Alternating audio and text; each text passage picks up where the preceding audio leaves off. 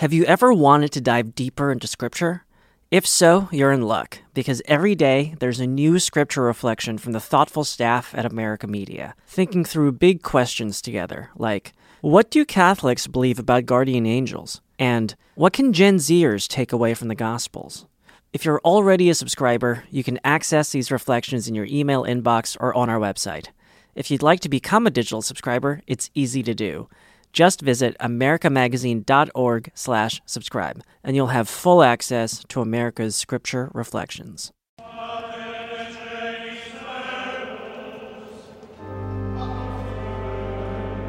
Picture this: a stunning Renaissance hall, lined with priceless frescoes from the 16th century, depicting historic moments in the life of the papacy. Cardinals of the Catholic Church process in 2 by 2, chanting a litany of the saints, invoking their intercession as they fulfill their most daunting task, electing the next pope. They're from all over the world, from rich metropolitan cities and from tiny, poor nations. As they approach Michelangelo's famous painting of the Last Judgment, they place their right hand on the book of the Gospels and swear an oath. The oath is in Latin, the official language of the Catholic Church, and each cardinal speaks it with a different accent. The College of Cardinals is more diverse than ever before. For the past 5 days, they have reflected on and vigorously debated the papacy of Pope Francis. Elected on March 13th, 2013, Francis hit the ground running. He wanted a poor church for the poor, a church that gave a voice to those living on the margins, especially migrants and refugees. Ecology and care for creation, he said, were at the center of the church's work. Inside the church, attitudes had to change. Authority, he said, could only be exercised as service. Everything had to be geared toward the mission of the church to evangelize. He denounced clericalism, called for a synodal church that listens first, and encouraged all the baptized to speak their minds. 10 years later, all of this has provoked heated debates in the Catholic Church. Everyone has an opinion about the direction Francis has led his flock, and that includes the cardinals that will gather for the next conclave. Will they elect someone who will continue down that path, or not? In this special deep dive episode for Francis's 10th anniversary, we're exploring key themes of the Francis papacy that have sparked debate among the faithful. If you're to boil the opposition to Francis down to sort of an essential element, I would say it is a rivalry for the notion of authority. But instead of weighing the arguments around the most contentious issues in the church today, we're going to try to go deeper into the mind and heart of Francis. I'm pretty sure that we're missing it if we try to force Pope Francis into our American conversations about liberals versus conservatives. Well, like a lot of people we know, he's tender and kind and merciful to some, but not to all. Time and again, Francis has proven elusive to any ideological categorization. Despite all he's said and done over these past 10 years, in many ways, he remains an enigma. Today, we'll try to unravel the mystery. How does Pope Francis understand what he's doing? I'm Sebastian Gomes, and this is Inside the Vatican.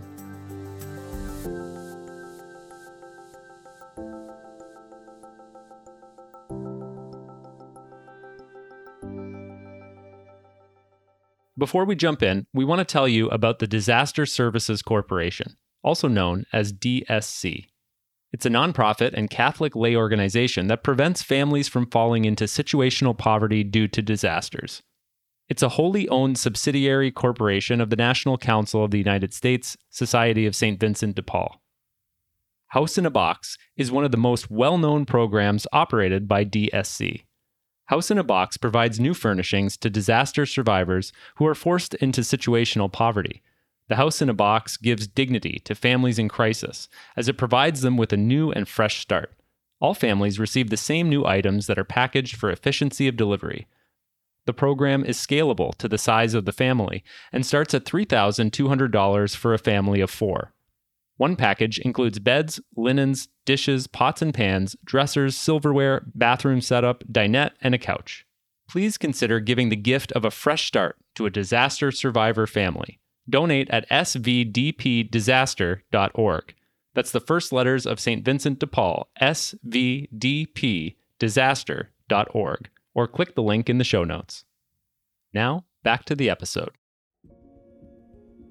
If you dig beneath the surface of the different opinions circulating about Pope Francis, you'll find a common point of departure. Every Catholic will tell you that they believe the Church exists to evangelize. But the question becomes, what does evangelization look like? I think people have a very different idea about what evangelization is. This is Austin Ivory, a Catholic journalist and biographer of Pope Francis. There are those who see the Church as in possession of a truth, which it proclaims to the world fundamentally through its doctrine, through speaking the truth boldly to a world that doesn't want to hear it. For much of the Catholic Church's history, this was an acceptable approach to evangelization. The Church was an established and influential institution that confidently shaped civilization, culture, and politics. But the world has changed dramatically in modern times, and after the Second Vatican Council in the 1960s, popes developed and deepened the Church's understanding of evangelization. I think Francis has a much more Vatican II understanding of evangelization, which is enabling the experience of the encounter with Jesus Christ, which is always an encounter with mercy and with love. And that unless people first of all experience that and see that in the Church, then the rest of it doesn't make sense. So, if the Catholic Church seeks to evangelize today, Pope Francis believes the Church itself first needs to be converted, so that the message of God's love is its first proclamation. And he doesn't want that to be obscured by disjointed doctrinal or moral principles, as important as those are. This distinction was the central theme of Francis's first major teaching document back in 2013, called Evangelii Gaudium, or The Joy of the Gospel. And we can see over the last 10 years how Francis has tried to put his words into action. He kickstarted this transformation in a concrete way by re-emphasizing synodality in the life of the Church. It's not a word or concept that most Catholics were familiar with prior to Francis's papacy. So I want to start just with basics, and I'm sure you're tired of answering this question, but how have you come to understand what synodality is? How would you define it? Synodality is a culture within the Church, a way of being, a way of thinking, and a way of proceeding, which puts spiritual conversation and discernment at the heart of decision-making, which seeks the participation of the whole people of God in the decisions and the mission of the Church, and that fundamentally it is a very different understanding of how the Church teaches and listens, that it's the priests, the pastors, the faithful, the Pope, all together listening to the Spirit. And Francis said to me, it's very simple. The Spirit has been poured out on all the baptized. Therefore, all the baptized need to get together to listen to each other to find out what the Spirit is saying to the Church. If that still sounds a bit obscure, don't be discouraged. In many ways, synodality needs to be lived rather than conceptualized. But it's important to know where Francis's inspiration is coming from. So let's rewind to the 1960s. The Vatican Ecumenical Council, the greatest assembly of Roman Catholic prelates in history. There are nearly 3,000 high Roman Catholic dignitaries attending, as well as a score of observers from Protestant faiths. This is the first ecumenical council in 92 years, and only the second in 400 years. The Second Vatican Council in the 1960s had a profound impact on the world's bishops, and they had asked Pope Paul VI to create a permanent mechanism in the Church to periodically bring the bishops together with the Pope to discuss important topics. These took place every 3 or 4 years at the Vatican or in a particular region of the world. But to many bishops, the discussions felt stilted and controlled, especially by the Roman Curia, and there was little consultation of lay Catholics.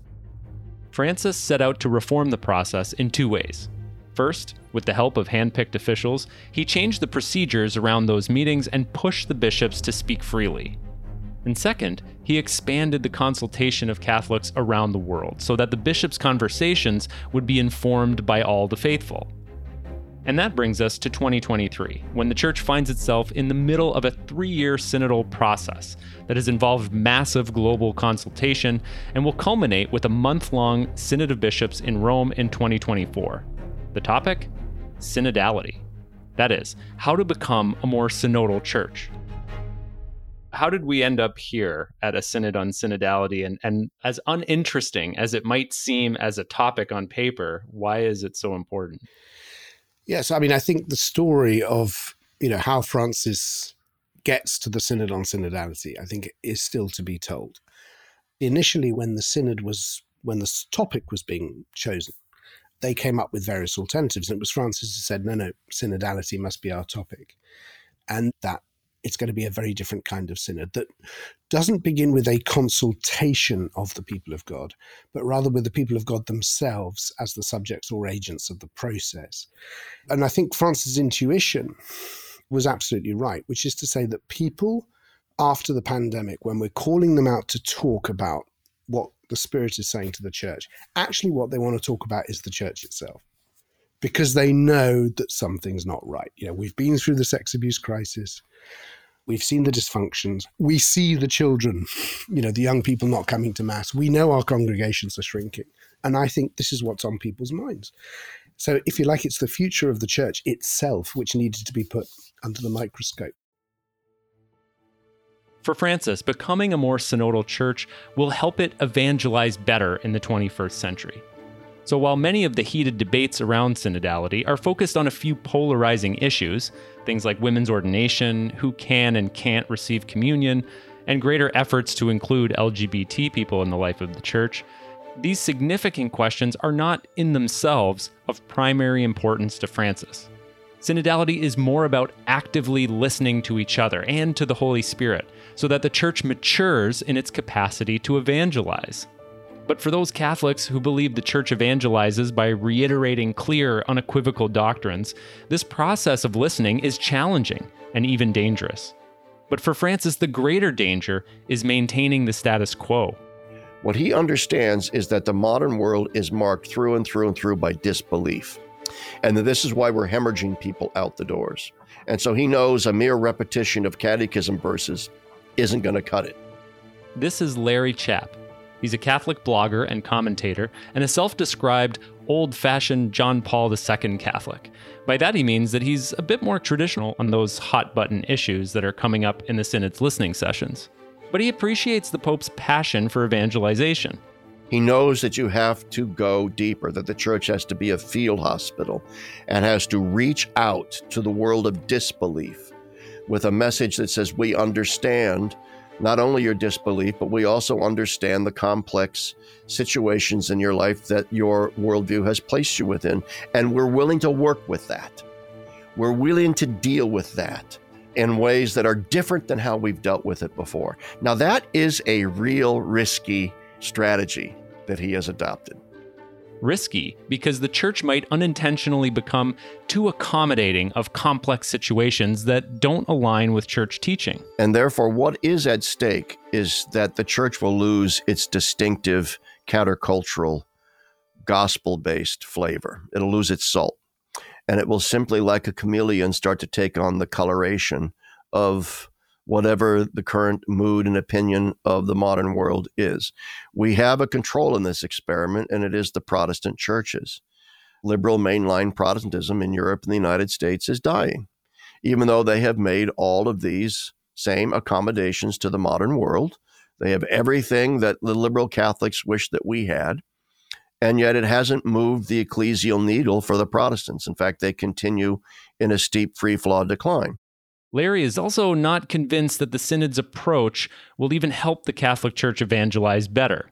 In listening sessions around the world, Catholics have called for greater inclusion, at times downplaying the Church's teachings on sexual morality because they're exclusionary. Larry is all for listening to the faithful, but he's suspicious of the idea that the Holy Spirit is speaking through every opinion expressed. I'm a conservative in the sense that I think church teaching as it is can be truly radical if it's believed and lived, and that simply changing our position on certain hot button issues isn't going to suddenly overnight make us radical. Now, that doesn't mean we shouldn't listen. I'm totally in favor of the listening sessions. I'm totally in favor of the synodal process. We need a decentralized church, but I'm going to be very critical of any point of view that wants to say, hey, we have this consensus in Newark and London and Paris that we ought to have XYZ. That's the Holy Spirit talking. I think this is the fundamental critique, as it were, from more conservative parts of the church, which is that there is a surrender here to the zeitgeist, to modernity. My experience of the synod is completely the opposite. I think people are concerned about how the gospel is lived in our time. And that's why the question of inclusion and participation has arisen so often, because they know that Jesus proclaimed the truth, but welcomed everybody, included everybody. Nobody was ever excluded from membership of him. And of course, it raises all sorts of questions which need to be wrestled with. But I think that the spirit of the synod is gospel. It's not secular in any way. Austin and Larry both believe that the Synod on Synodality will be the hallmark of Francis's papacy. More than any single act or teaching document over the past 10 years, Francis, they say, will be remembered for initiating this seismic cultural shift in the Catholic Church. So far, Catholics around the world have raised questions and concerns about inclusion, human sexuality, women's ordination to the priesthood and the diaconate, among other things. How the Pope and the bishops tackle those contentious issues during the final session of the Synod in 2024 is still to be seen. But Francis has been very critical of ideologically driven agendas on all sides, so anyone taking an all-or-nothing approach to the Synod will miss a deeper reality, that Francis is setting the Church up for the long haul. The goal is not the Synod, but synodality, changing the culture from top to bottom, a different way of being Church. After the break, we'll explore one of Francis's most polarizing decisions, suppressing the traditional Latin Mass. Where is the reaching out to the peripheries and the margins there? Where's the dialogue? Where's the tenderness? It simply wasn't there. It's a small fringe group, and it's a very influential group that poses a real challenge in terms of building up unity and bringing everyone around to the Second Vatican Council. Stay with us.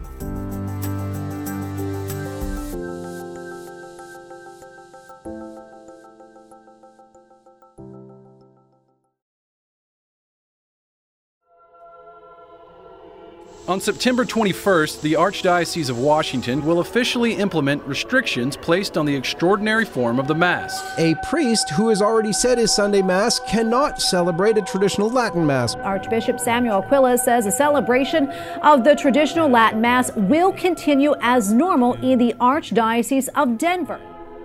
If evangelization is the mission of the Catholic Church, the liturgy is its lifeblood. And like the Synod on Synodality, Catholics have strong opinions about it. Never are we so much the Church as when we celebrate the liturgy. It's our very identity. Father Anthony Ruff is a Benedictine monk of St. John's Abbey who teaches liturgy, liturgical music, and Gregorian chant. He's watched the liturgy wars, as they're called, rage in certain Catholic circles, especially around one highly contentious decision by Pope Francis to suppress the traditional Latin Mass. The traditional Latin Mass, or the pre-Vatican II Mass, refers to the Mass according to the 1962 Roman Missal.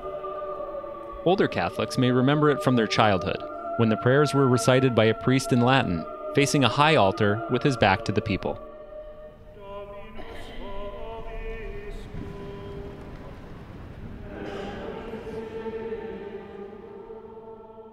The Second Vatican Council reformed the liturgy in the 1960s to promote active participation among the congregation.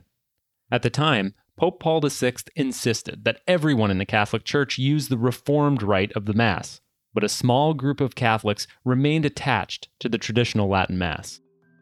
That small group began to grow, and there was a desire to reach out to those groups and maybe compromise on the rigorousness of what Vatican II said, just to keep the peace and stay into communion. So it was understood that celebrating the old liturgy would be a concession and not the ideal. And many, I think perhaps most bishops, were skeptical of that and said, no, we should not offer a concession. It's not what the council intended. That broad concern for the integrity of Vatican II didn't stop Pope John Paul II from making accommodations for these groups to celebrate the traditional Latin Mass. Then, in 2007, Pope Benedict went a step further. Benedict added a new dimension that wasn't in Vatican II itself or Pope Paul VI's implementation of Vatican II. He now said that there was something good and praiseworthy about the pre-Vatican II Mass that should be respected and become an influence for good in the life of the Church. And what was the impact of this motu proprio from Pope Benedict XVI on this community that was gaining some momentum in terms of numbers and kind of rallying around this old Mass? What was the practical impact that we saw happen from that? I think it was a great encouragement. They now had approval from the very highest levels of the Church for believing that the Reformed liturgy is in some ways a mistake, and the older liturgy is in some ways better or superior. And it really gave life to a movement that just developed deeper roots. In 2021, after consulting the world's bishops, Pope Francis stopped the movement in its tracks. He issued a decree nullifying the accommodations made by his predecessors and effectively suppressed the traditional Latin Mass. He explained that the accommodations had not had the desired effect of building unity in the Church. To the contrary, some of the traditional groups had resisted the broader reforms of Vatican II and sown division in the Church. Father Ruff was shocked by how forceful Francis's decision was. I honestly was concerned that people would feel hurt by this. People who had really come to love the old liturgy and, in my view, had been misled.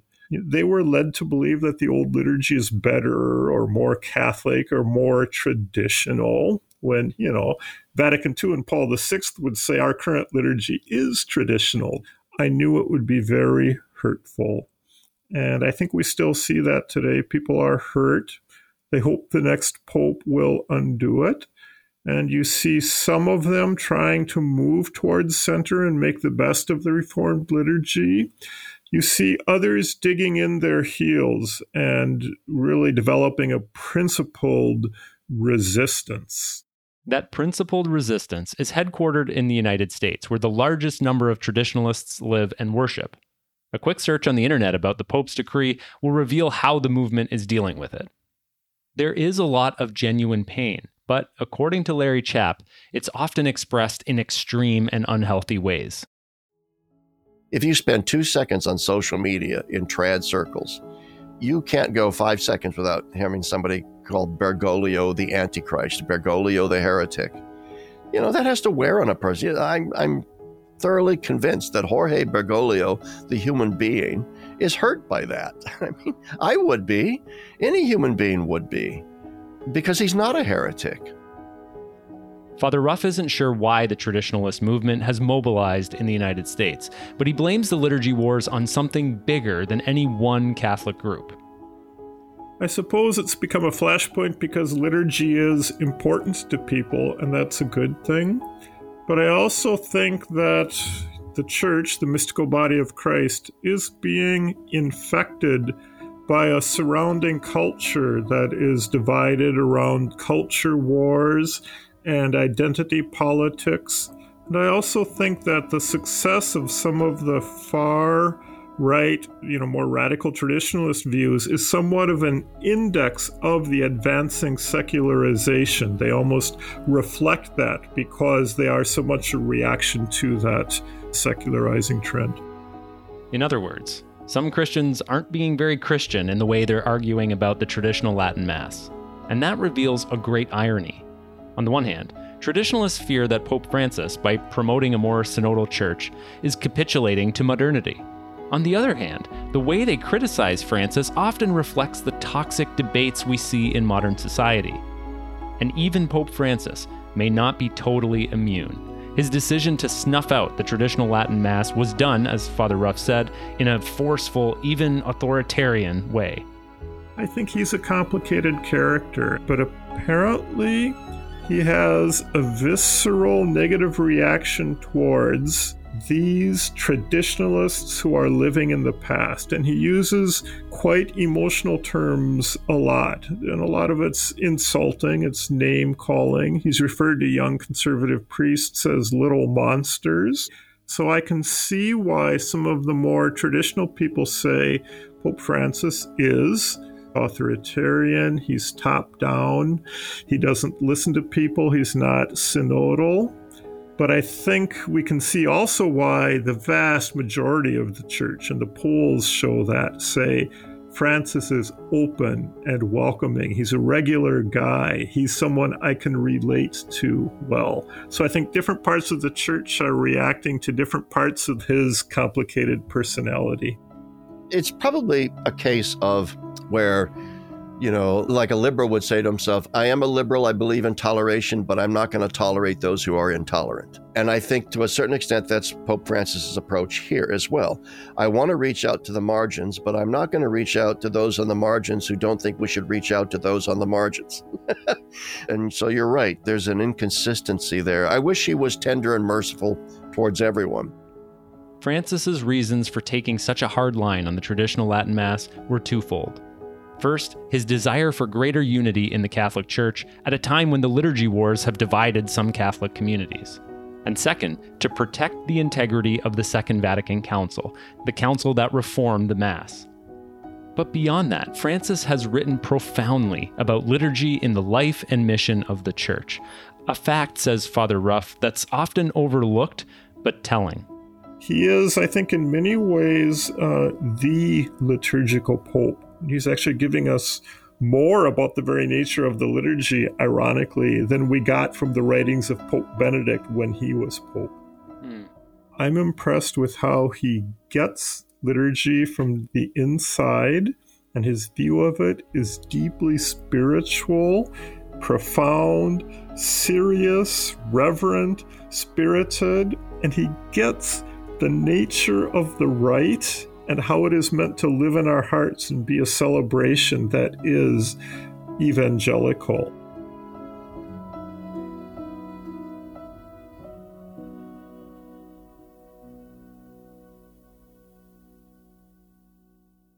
My name is Juan Carlos Cruz, and I'm a member of the Pontifical Commission for the Protection of Minors and Vulnerable People. My relationship with the church 10 years ago was very combative. I had been fighting for my case and the case of many people that have been sexually abused in the church by priests, bring these cases up to justice. I had remained a Catholic despite of what had happened to me, but to me, that church was one of you're not worthy, Juan Carlos, of going to communion because either you're gay, because either you're a quote-unquote enemy of the church, because I was talking about abuse and the horrors of the unaccountability and the concealment of all these crimes. So I was in a very dark place regarding the church per se. Never doubted that God was helping me and doing amazing things for me, but the church had hurt me a lot. Habemus Papam.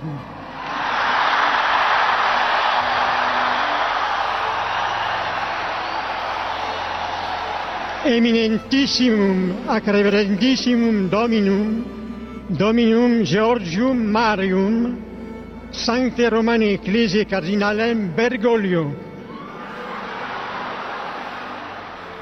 When he was elected Pope and I saw an Argentinian come out in that balcony and I'm like, wow, an Argentinian Pope. Selfishly, I thought, now we know that he's going to understand our situation. He's going to do something. Something is going to happen. And when nothing happened, because of course he was completely misinformed, it was a big disappointment. After 14 hours in the air and passing over 8 countries, Pope Francis landed in Chile. Pope Francis's visit to Chile in January of 2018 was overshadowed by the legacy of clerical sexual abuse and the subsequent denial and cover-up by the Chilean bishops. A charismatic priest, Fernando Caradima, had abused minors for decades without any action taken against him by the church. He was also involved in the spiritual formation of dozens of priests, some of whom became bishops. When Pope Francis appointed one of them, Juan Barros Madrid, to the Diocese of Osorno in 2015, the Catholics there protested vigorously. One protester was Juan Carlos Cruz, a Chilean and himself a victim of Caradima, who revealed that Barros had witnessed his and others' abuse. But Francis stood by Barros, saying there was no evidence against him. The controversy came to a head during his visit to Chile. Before celebrating Mass, some Chilean journalists questioned the Pope about the case of Bishop Juan Barros, Bishop of Osorno. He was accused of covering up Father Fernando Caradima's actions of abuse. The Pope responded to ADN Radio in Chile, saying that until there is proof, nothing can be declared. When asked about Barros, Francis doubled down on his position, insisting Barros was innocent and calling the accusations against him calumny.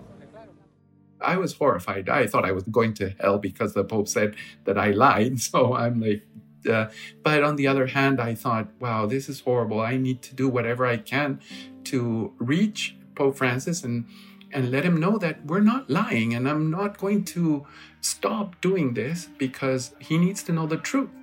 Upon his return to Rome, Francis opened a new investigation into the case, which collected 64 depositions from victims, laymen and women, priests and bishops, including Juan Carlos Cruz.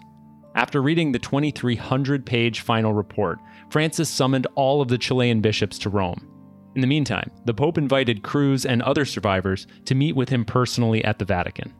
In my mind, I had all my speech in my head. I had rehearsed it. So I was all like, oh yeah, I'm going to tell him this. And he appeared, and I was waiting for him in the lobby, and he appears and he's like, Juan Carlos, how are you? It's so good to meet you. I've heard so much about you in Spanish. And you don't know what to say, right? Because you're in front of the Pope and you're like, yeah, hi, how are you, Monsignor, or Holy Father, whatever you had to call him. And then he and I walked to this room, and the first thing he says, I want to ask for your forgiveness for what the church has done to you. And I said, you immediately, no, it's okay. I want to, yeah, don't worry. Yes, fine. And then he says, no, let me finish. I also want to ask for your forgiveness for what I said, because I made it worse for you guys and for you.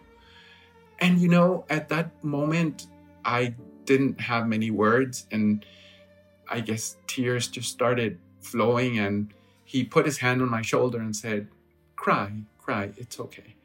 And his face was sort of transfixed. I could see that he was suffering with me. And, many times in my life, and if you ask any survivor, you will hear the same thing. There's so much fake sadness and fake pain that you immediately become very like, oh, is this a PR exercise? Is this true? Is this how it is? But yet, with Pope Francis, it was so sincere. It was so real. And I could see that it was real pain.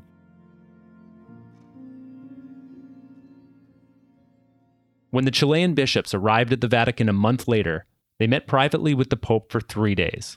At the end of the meeting, every bishop submitted his resignation to Francis.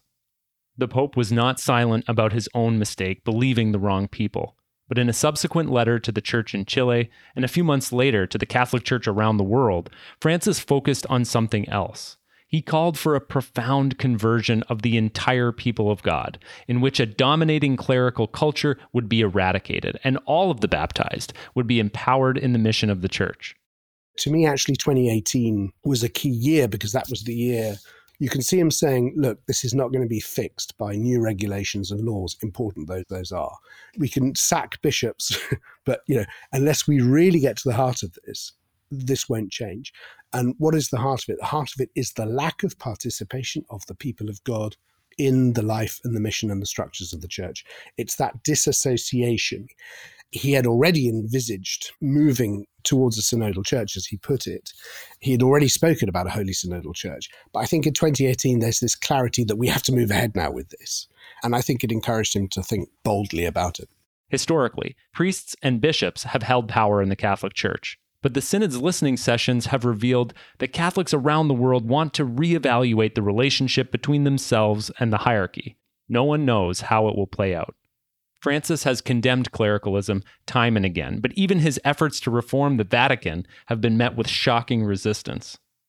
In 2021, Francis appointed Juan Carlos Cruz to the Pontifical Commission for the Protection of Minors, an advisory council tasked with promoting norms and procedures to protect minors and vulnerable adults in the Church. When Pope Francis put me in the commission, he told me, high-ranking cardinals went to him and said, "How could you do that? He's openly gay. There's never been in history an openly gay advisor of a pope." Clericalism leads to corruption in so many ways. Power is such money, we all know. Sex in destructive ways. Those are all the ingredients of clericalism.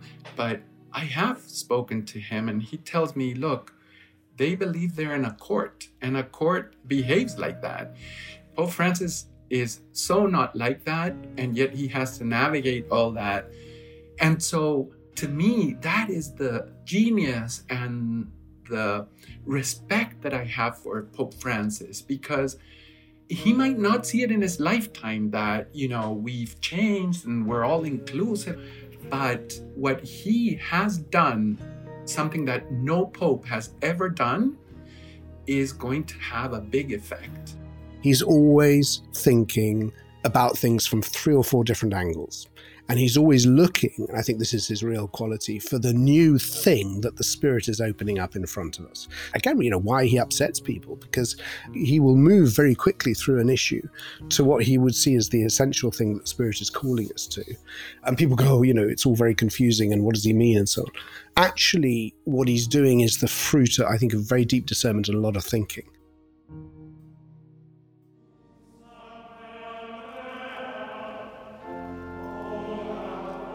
Imagine a future conclave.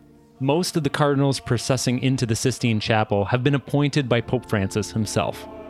They witnessed his attempts to evangelize in a new way and to eradicate clericalism. They participated in the Synod and listened to the empowered voices of ordinary Catholics. Here's the big new factor in the next conclave, whenever it takes place. The cardinals will file into the Sistine Chapel, having known what has been the fruit of this massive consultation of listening to what the Spirit has to say to the Church in our time. I think that changes fundamentally the nature and dynamic of the conclave. Some of the cardinals were vocal critics of Francis and the Synod process, believing it sowed confusion about the Church's teachings, or worse, caved to modern secular culture. My fear is this, that what is at risk in simply saying, let's open our doors and accommodate ourselves to modernity, is that we are therefore going to also accommodate ourselves to modernity's deep, deep agnosticism and disbelief. Others forged ahead in the name of Pope Francis's vision for a more synodal church, seeing that his gentle openness and willingness to change his mind brought new hope to countless people. I am so lucky, so blessed to have the opportunity to be close to a man, in this case, a pope. And I wish every person, every survivor in my case, could have this feeling of resurrection that I have, and this feeling of being Lazarus that I have, thanks to Pope Francis. Whatever your opinion about Pope Francis, and there are many, no one has the complete picture. In many ways, he remains an enigma, impossible to compartmentalize. If we were to ask him, he might put it this way: the Holy Spirit is in charge.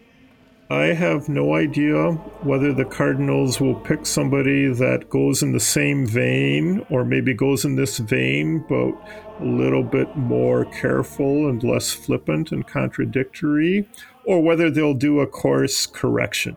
But I think not knowing the future is part of the excitement of being a Catholic right now. Extra omnes.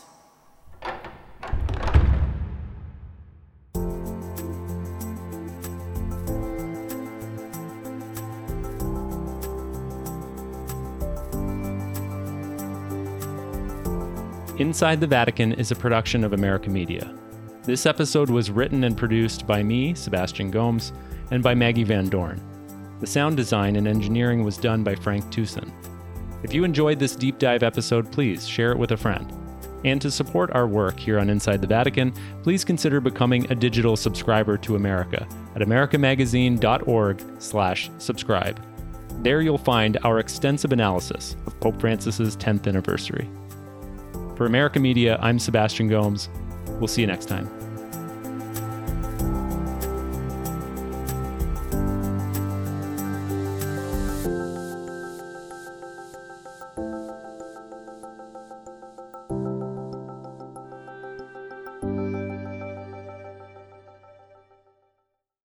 Have you ever wanted to dive deeper into Scripture? If so, you're in luck, because every day there's a new Scripture reflection from the thoughtful staff at America Media, thinking through big questions together, like, what do Catholics believe about guardian angels? And what can Gen Zers take away from the Gospels? If you're already a subscriber, you can access these reflections in your email inbox or on our website. If you'd like to become a digital subscriber, it's easy to do. Just visit americamagazine.org/subscribe, and you'll have full access to America's Scripture reflections.